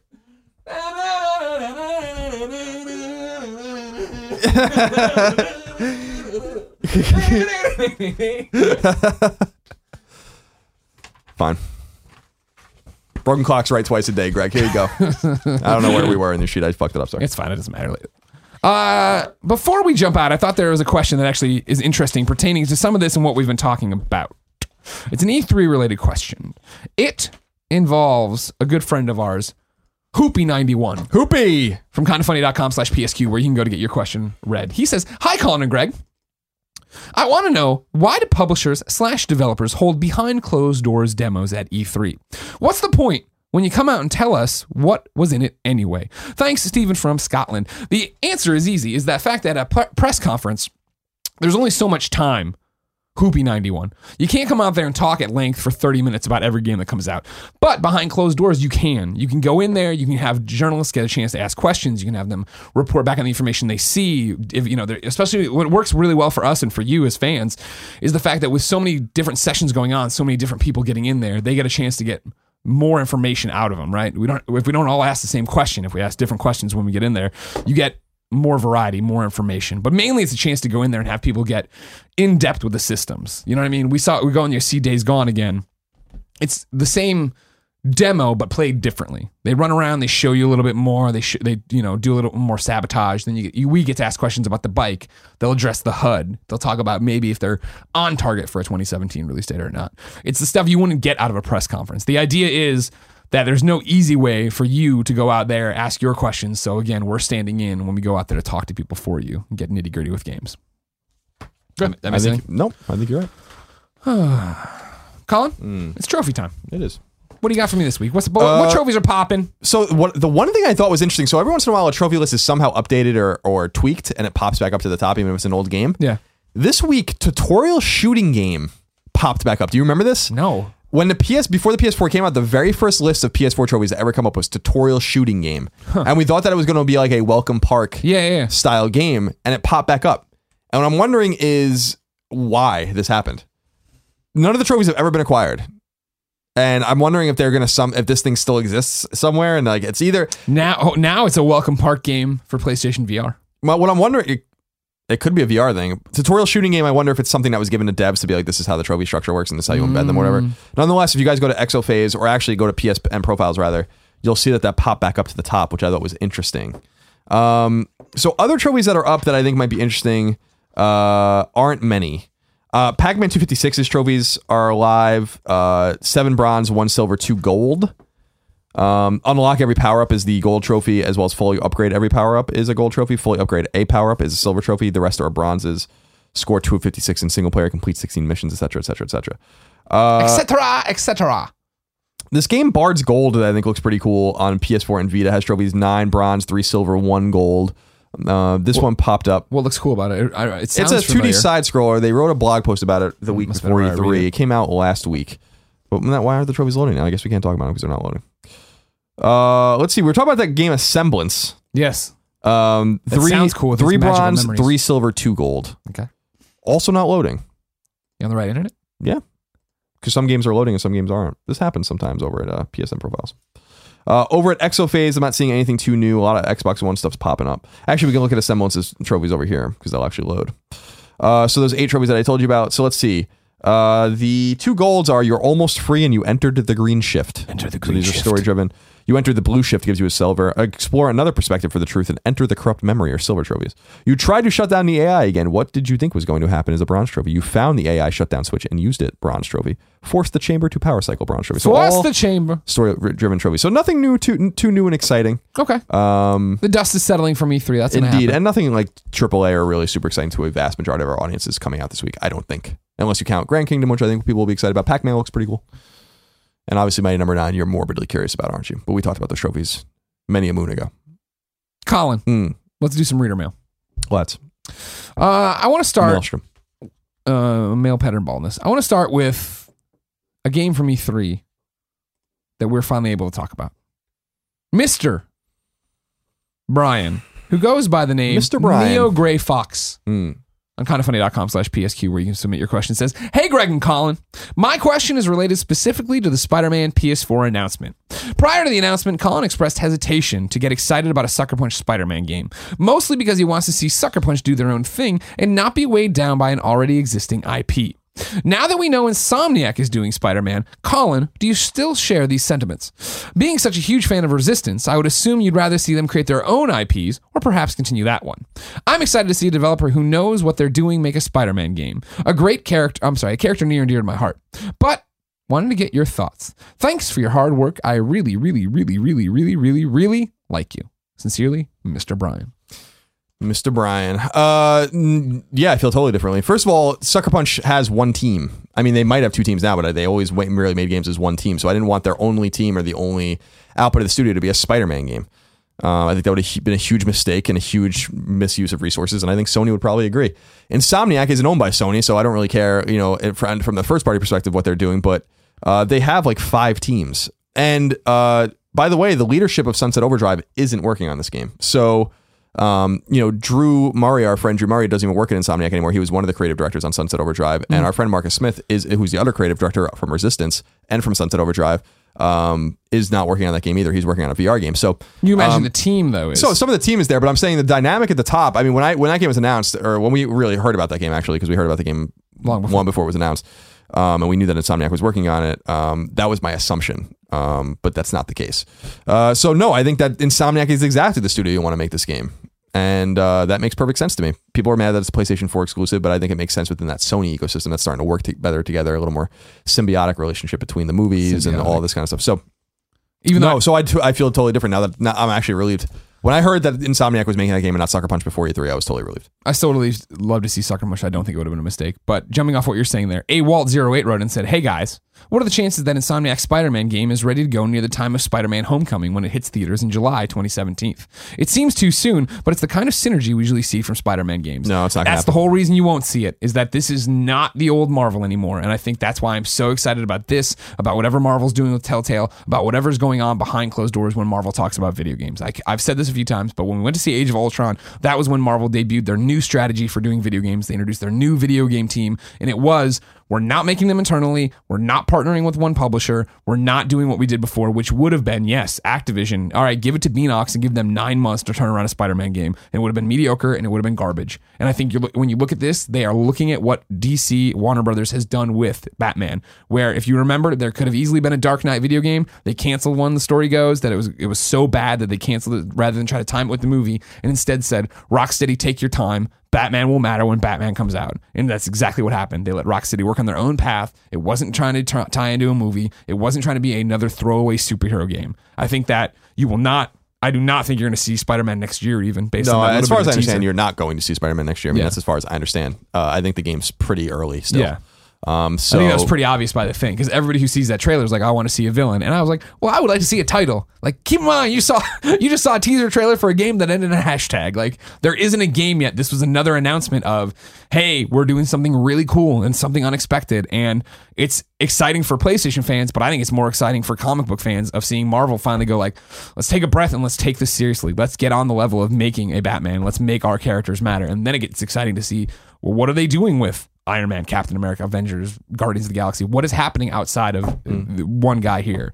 And so, yeah, I don't think this is tied in the movie. I think one of the reasons the suit looks really weird is because they want to make sure you look at it and go, that's not the movie. That's not the comic. This is its own thing. That's what I took away from that trailer, is like, you jump into it, you see it, and you're like, it's Spider-Man, it's Peter, but it's not a version we know of that. Hopefully it's going to be that Batman Arkham Asylum feel where they step in and it's our own playing field, which, obviously a little bit was like the animated series, but they made changes here and there. Yeah, I think that I think this is a good fit, and I also think for PlayStation fans, it's nice to see Insomniac back in the fold. 100%. With Ratchet, and I assume you will get another Ratchet game because the other Ratchet game did so well, and I think that'll be really fun. And then they're making the Spider-Man game, so they're totally back in the fold, at least partially, which I think is cool. Colin. After abandoning us like a bunch of traitors. Yeah. Now they are tail between their legs. Gamer on the Weekends wrote into kindoffunny.com/PSQ just like you can and says, greetings and salutations from Chile. Here's my question. Was the Days Gone reveal a disappointment? I don't see anyone talking about it. After years of Colin hyping us up, finding out that this is a Walking Dead-like story with no innovations whatsoever made me feel like Colin was wrong on this one. Now that some time has passed and you had time to process all the E3 news, I would like to hear your opinions on this lackluster reveal. Always happy to hear you guys. Great job at the E3 coverage, Pablo.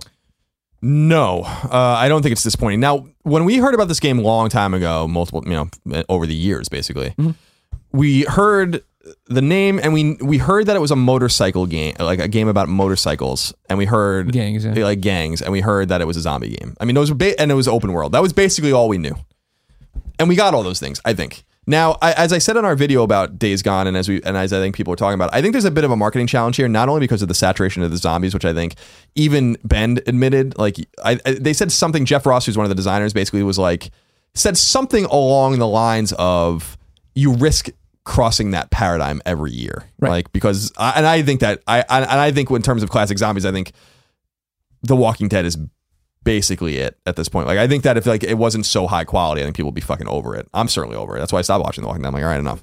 The Last of Us had their own interesting take on it. And I actually think this take's even more interesting. And the reason, but it's a way for them to market it in an effective way, as more than a showcase of technical showcase, which the game is. Like, as people have pointed out, like, the fact that game runs the way it does with that many fucking characters on screen is actually really remarkable. And that's why they went, I think, with Unreal Engine 4, which is unusual for a first party game. But the cool thing I think about this is that the Freakers, which are the bad guys, are not dead. They're not zombies. They're alive. They eat, they drink, they sleep. They're in a huge horde, and you have to whittle down their numbers and stuff like that. I was hyped to see the game. I had never seen it, and I didn't really know anything about it. But I'm not really responsible for hyping you up. I just told you that the game existed, and a lot of people have known that behind the scenes for a long time. So you have to keep your own expectations in check. But I think it's safe to have high expectations for this game. That's my personal take of it. I don't know if you agree, having seen it, but I think it is safe to have high expectations for this game. I don't think it's going to be The Last of Us, but I think it's going to be a lot of fun. And I think that I saw why it's going to be fun in the trailer. Yeah. And in the gameplay that we saw, I saw the game played extensively. So I don't know. That's my take on it. I don't know if you agree or disagree. I'm looking forward to it. I don't think it's a shoe-in. I don't think what I saw, I was like, oh yeah, clearly this is gonna pan out and be awesome. I think there's promise there. I love Sam Witwer. I liked the story trailer they showed. I want to get into what's happening in the MC and how that's going. In terms of the Horde, yeah, the Horde looks great, but it is one of those gameplay demos where it has been interesting what Pablo says, like no one's talking about it. It's true. Like that, I did gamer fights right after and on Friday after, and we went through, like, we're debating all the conferences, and Matt Pat was running through the Sony thing, and this was not one of the things he brought up, which is like insane to me.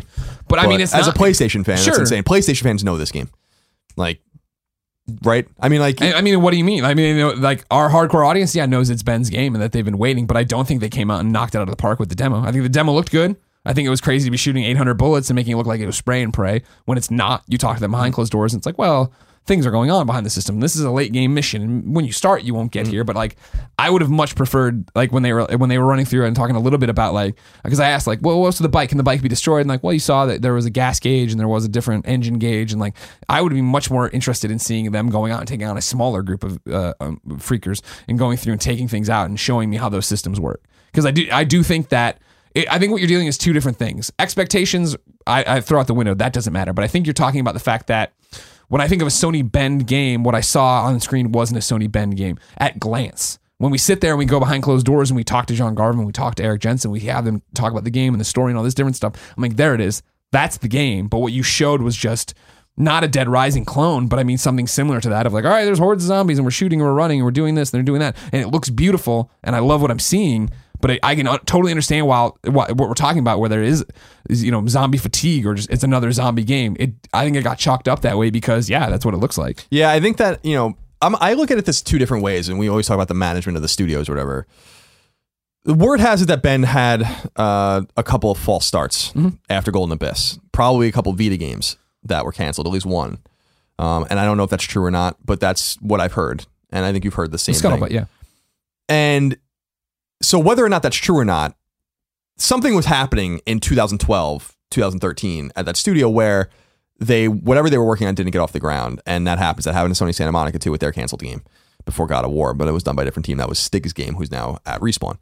So I think that the game got going a little late, and I think that it might have been a game that was greenlit at a different time in the zombie zeitgeist, as let's call it.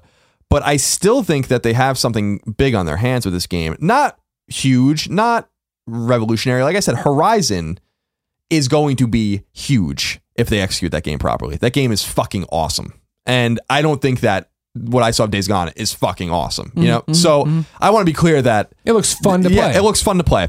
And I think that, Matt, who you said, Matt Pat or whatever, said that, if you're not a hardcore PlayStation fan, you might not know Ben or you might not care. But for the PlayStation audience, that was a pretty significant reveal, I think. But then we have Pablo saying it was a disappointment. Like, that's right. The difference. But what I'm saying is, I think we have to give Ben the benefit of the doubt because I think they're playing behind the 8 ball right now compared to some of the other studios.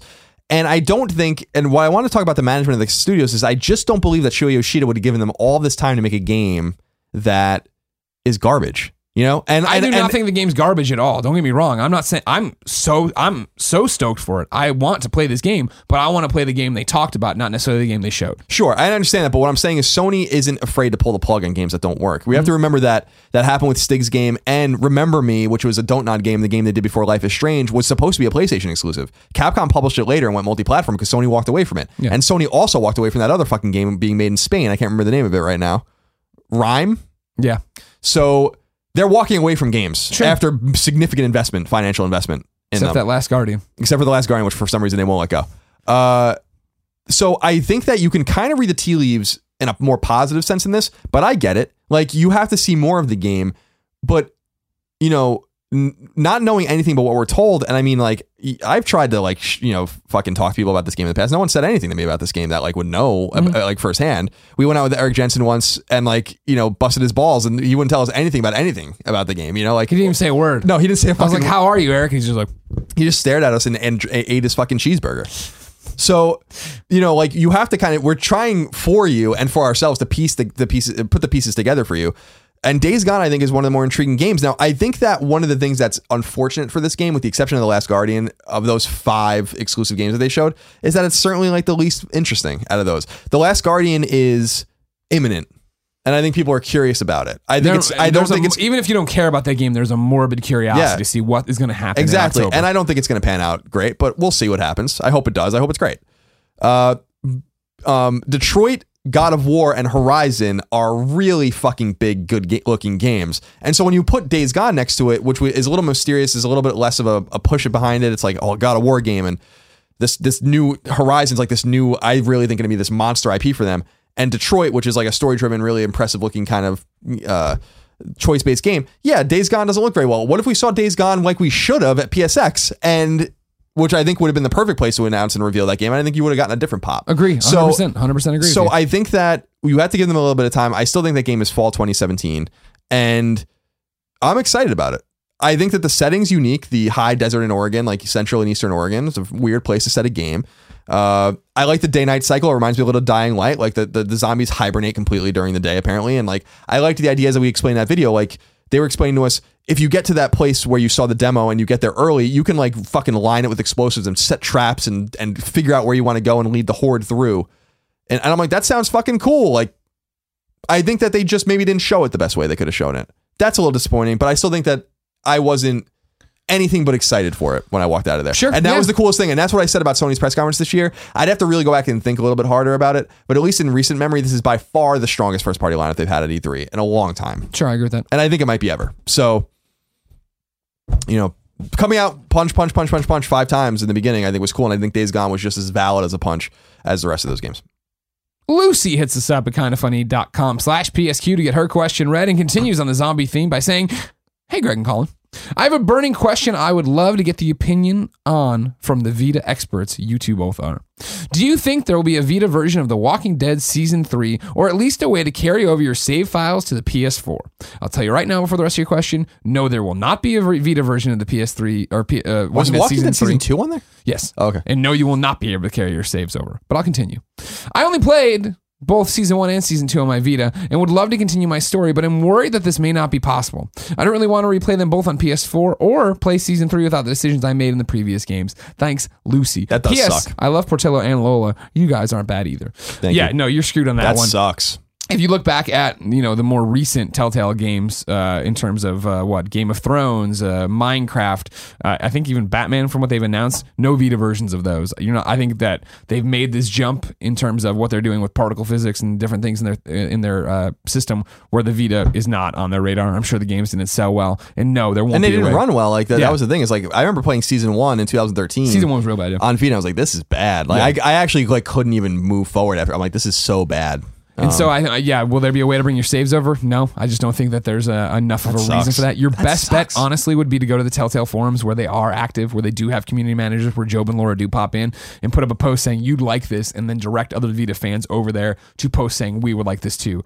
I don't know if it's going to happen, but you can try. The real question is, will they do that period for Walking Dead Season 3? Walking Dead Season 1 to 2, that was a big part of it, right? Season 3, just from that teaser, I feel like with the multiple endings they left off with Season 2 ends, where you can have a whole bunch of different ways it goes. I feel like you have to start the players from one section of Season 3 when you get there. And then it could, if you're talking about what about the choices I made and who lived and who died and how they did, it could be handled very much like they handled Season 2's conversation when Clem sits down at the kitchen table for the first time and starts getting asked questions about what happened in the first game, and you get to tell your story a certain way. They could do it that way, and sure, it isn't like bring stuff over, but even bringing stuff over, what from Season 1 came over to Season 2 that really mattered, that I didn't tell, that I didn't say when I'm having the conversation at the kitchen table, that I didn't tell them about the people in my past. I think you can get away with a different way and not have to worry about it. The saves are cool when it's like it's happening. There's a lot of time. There's not a lot of time between the games. There's been so much time now. I feel like you can jump in and just go. Yeah, I think that sucks. That really does suck. But I don't even know if it's going to matter. I know, but still, if they were trapped on there, that does suck. Yeah. But I'm sure that even if it is, and even if the choices do carry over, that there's no real reason for them to make that functionality possible. 100%. Because I'm sure a lot of people didn't play it on Vita. But I will say real quick about Batman. Sure. Pretty cool. Oh, good. I'm glad you liked it. Pretty cool. Yeah, I'm looking forward to that one. Yeah, I am too. Saw behind closed doors. Thought that they were really way too fucking nerdy about the console that they were playing on. You didn't like the Batcave? Man, you were such a curmudgeon. It was a little much. Joe busting my balls though when I went there, being like, I can't believe Kyle Moriarty, in front of everyone, I can't believe Kyle Moriarty's here for a Telltale Games demo. He said he busted your balls on the GameSpot show too when we were talking about it. Yeah. He's like, there's no bigger fan of Telltale than Colin. Colin, final question. Do you want one about Deep Down, that game company, or being disheartened by Sony's press conference? Disheartened by Sony's press conference, because that game company question, I don't know. We all know nothing's going on over there. And Deep Down doesn't exist. All right, let's Sandy Shrew wrote into kindafunny.com/PSQ just like you can and said, hey, Colin and Greg, do you feel a little disheartened by Sony's E3 press conference? Hear me out. No. I love Sony's press conference. Great pacing, great demos, great games were shown. That can't be denied. However, when I had time to reflect on the conference, I noticed the big seller this year is The Last Guardian. I was a little sad to see that what they showed were primarily games coming in 2017. Is it fair to dock Sony for this? XOXO. Dimitrick from Casey. I think your own rule set is whatever you want it to be. I think it's fair if that's what you think is fair. I think Horizon was supposed to be the fall game, and I think Last Guardian was supposed to come out sooner than that. And I think that they pushed everything down the line to have a fall game. Gran Turismo's coming out too, and they barely showed that, which I thought was weird. But Gran Turismo is the big fall game. I think the game's going to sell millions of copies. I think that's obvious. But maybe not with Drive Club still in the hearts and minds of PlayStation gamers. People that play that game like it more than the people. Well, then we make fun of them, and Evolution, RIP. But people seem to like Drive Club and it sold millions of copies. But I think it's fair if you want to play it that way. But I think Horizon was supposed to obviously be the game that was supposed to come out this fall. That was going to be the big hit. The Last Guardian is going to be the best you can do. And you have to remember when you look back at the falls 14 and 15 specifically, they were fucking dire. Yeah, exactly. 13 wasn't that bad because we had Killzone, but then that was when the console launched. Everyone was excited. Everyone was excited about literally anything you play. Yeah. Neck! 14 was supposed to have The Order and it didn't. And then 15 was supposed to have Uncharted and it didn't. So at least there is a game that isn't a collection. And I think that it's going to be no less than fine. So I don't think The Last Guardian is going to be bad. Sure. So you're going to have that. And for racing fans, of which there are millions, you're going to have many millions. You're going to have a big Gran Turismo game this fall too. And then you have Horizon in February. So it's not, I'm fucking disappointed. I want Horizon, I want that game fucking really bad after I played it. I played it and it's awesome. It really is awesome. Yeah. And man, I'll be so bummed if they fuck that one up somehow. I don't think they're going to. I don't see any evidence that Horizon's gonna be anything less than great. But yeah, I understand if you're disappointed about that. I'd also think that, not all those games you saw were 2017. Some of them were, one of them at least was gonna be 2018 as well. And I think that'll be God of War. Time to meet your new best friend, ladies and gentlemen. In a segment we call PS I Love This Best Friend XOXO. This is where you go to kindoffunny.com/forums, post your PSN username, and get all sorts of lovely messages from the fellow best friends or friend requests so you can play with people. This one comes from Boba Fettke 209. That's BOBAFETTKE 209, who writes in and says, "Hi, best friends. I've only recently become a fan. After finally deciding to purchase a PS4 and setting some money aside to get it, I started searching out some podcasts to listen to at work, so I could get the info about the system and what games to get. Needless to say, I found Kind of Funny and haven't really listened to any other podcast since. Thank you. I've also really enjoyed this place as well," the forums he's talking about, "as it reminds me of the 311 bulletin board that I used to hang out in back in my teen years." I used to hang out there too. Nick Hexum yelled at me once. What did he say to you? Who's the singer? I know he is. I saw them in Berkeley in 2004 when I was an intern, Yeah. and they closed in the encore with Freak Out, which is usually a song that they open with. And I was like, that was kind of stupid. And he was like, and he said something like, I thought a fan such as yourself would found that exciting or whatever. And I was like, damn. Fucking nailed you. I'm always looking for new PSN folks to play with. I don't play a ton of multiplayer games right now as I work my way through a nice little backlog. Finished Uncharted the Nathan Drake collection, and I'm working on The Last of Us Remastered before I pick up Uncharted 4. Anyway, my PSN name is Boba Fettke 209, a mix of my favorite Star Wars character and my last name. Again, BOBAFETTKE 209. Send him lovely messages, become his friend, play games with him, annoy him with that stupid goddamn party. You've been added to a party. I had to shut my notifications off after all. Oh yeah, I couldn't. I tried to be patient because I want to see what people, if people want to reach out, or I appreciate that, but I just can't do it anymore. Can't do it anymore. No, I'm trying to watch Broad City. Everyone's fucking sending me messages. I understand. You understand? Hey, I sent you a sticker. I'm like, you know what? Keep your sticker, and just stay to your own PSN. Just stay out of my goddamn internet. Stay out of my lane. This PS I Love This Best Friend XOXO was brought to you by Casper. If you go right now to casper.com/PS and use the offer code PS, you get $50 towards any mattress purchase. Casper is a sleep brand that created one perfect mattress sold directly to consumers, eliminating commission-driven, inflated prices. Its award-winning sleep surface was developed in-house, has a sleek design, and is delivered in a small, quote-unquote, "how did they do that" box. In addition to the mattress, Casper also offers an adaptive pillow and soft, breathable sheets. You can get $50 right now. Go to casper.com/PS. Use the code PS. What I like about this one, Colin, is that it's risk-free. That's good. I don't like taking risks. So free delivery, free returns with a 100-night home trial, all right? We've talked before that they got all these different technologies. Different foams are happening in there, which I'm a big fan of foam. But here's what you need to know, Colin. You're going to appreciate this more than most as a literary giant. Time magazine named it one of the best inventions of 2015. In fact, it's now the most awarded mattress of the decade. God damn it. Casper writes the best copy. What does that mean? Casper writes the best copy. I love these idiots. Right now, you can try Casper for 100 nights risk-free at your own home. Go get $50 towards any mattress purchase by going to casper.com/PS. Use the code PS. Colin, what's this week's Forgotten PlayStation game? I don't have one. I thought we keep going to the audience for this. You don't want to do it that way? Nobody gave us anyone. Really? Remember, it was before that me and the one guy synergized up for one. Oh, okay. We can put it on the audience from now on if you want. Yeah, let's just put it on them. I don't want to come up with a bad one. Okay. I mean, I can think. No, you don't have to. You don't have to. Time. Shush. Go to kindoffunny.com/PSQ. Put in your forgotten PlayStation games there. This is how I distract Colin. I put him to bed at night. Like a bunny. Colin, would you like the worst name of the week? Yes, PSN's worst name of the week. This one comes from Justin, who I guess goes to UCSB. Santa Barbara. Yeah. Hello, Colin and Greg. That's in California, as the UC suggests. I understand. Hello, Colin and Greg. University of California, Santa Barbara. I made my PSN ID effin' Jomo. FNJOMO dash. I'm sorry, there was a dash at the end of it. When I was in the 7th grade, and my little brother had a friend named Jomo, which I thought was hilarious. Of course he did. The effing part is a play on effing, F-I-N-G. I got that part, Jomo. I wasn't caught up on that one. As one time at a community pool, Jomo's parents yelled, "Fucking Jomo." For jumping in the pool and getting them wet. Fucking Jomo. While there isn't anything inherently wrong with the name, many times in COD lobbies or Destiny Fire teams, other PSN users will refer to me as effing homo. I don't have anything against homosexual people, but I would rather not have this derogative thrown at me every time someone says my name. I have hundreds of dollars of content attached to my account, as well as a respectable trophy level, and would like to go by something other than effing homo in the party chat. Please, Shuei, let us change our names. Justin from UCSB. That's funny. It was good. I liked it when it was just fucking Jomo, but then, of course, the obvious where everybody would try to yell at you in a party makes sense. Shuei, let him change his names.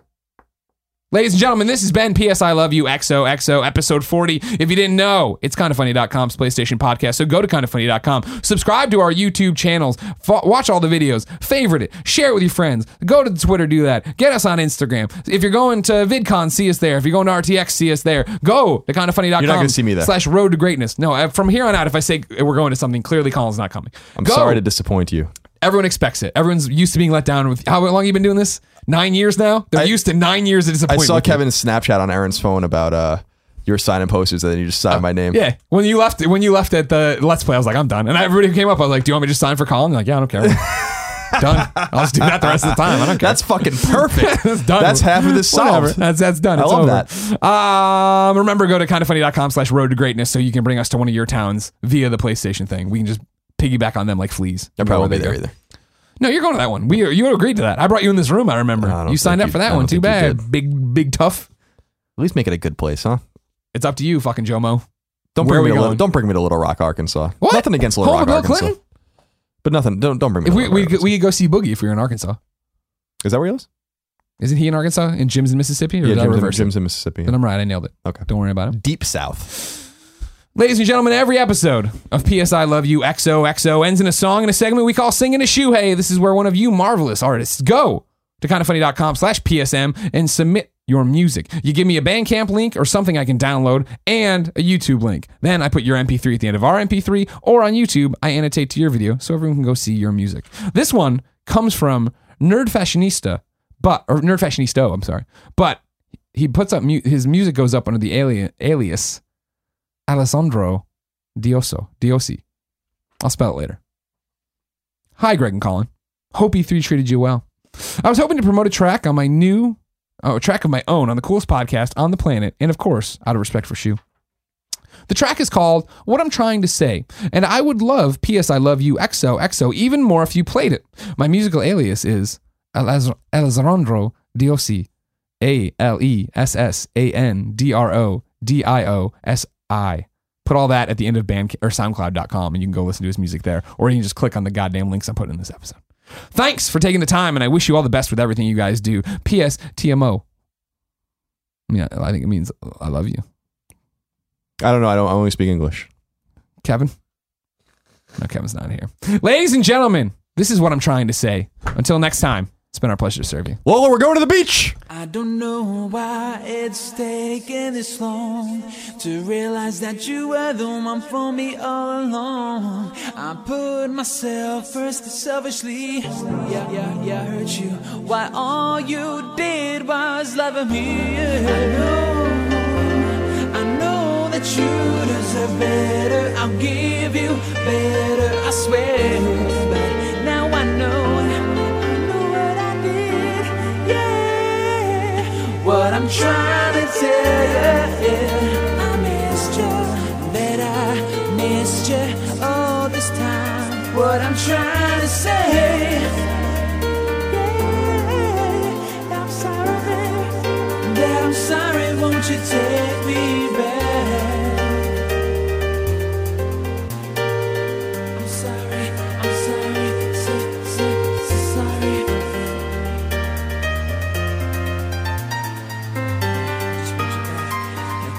Just close your eyes, yeah, and think. Just remember the first time we kissed. It don't get much better than that, baby. When we made love,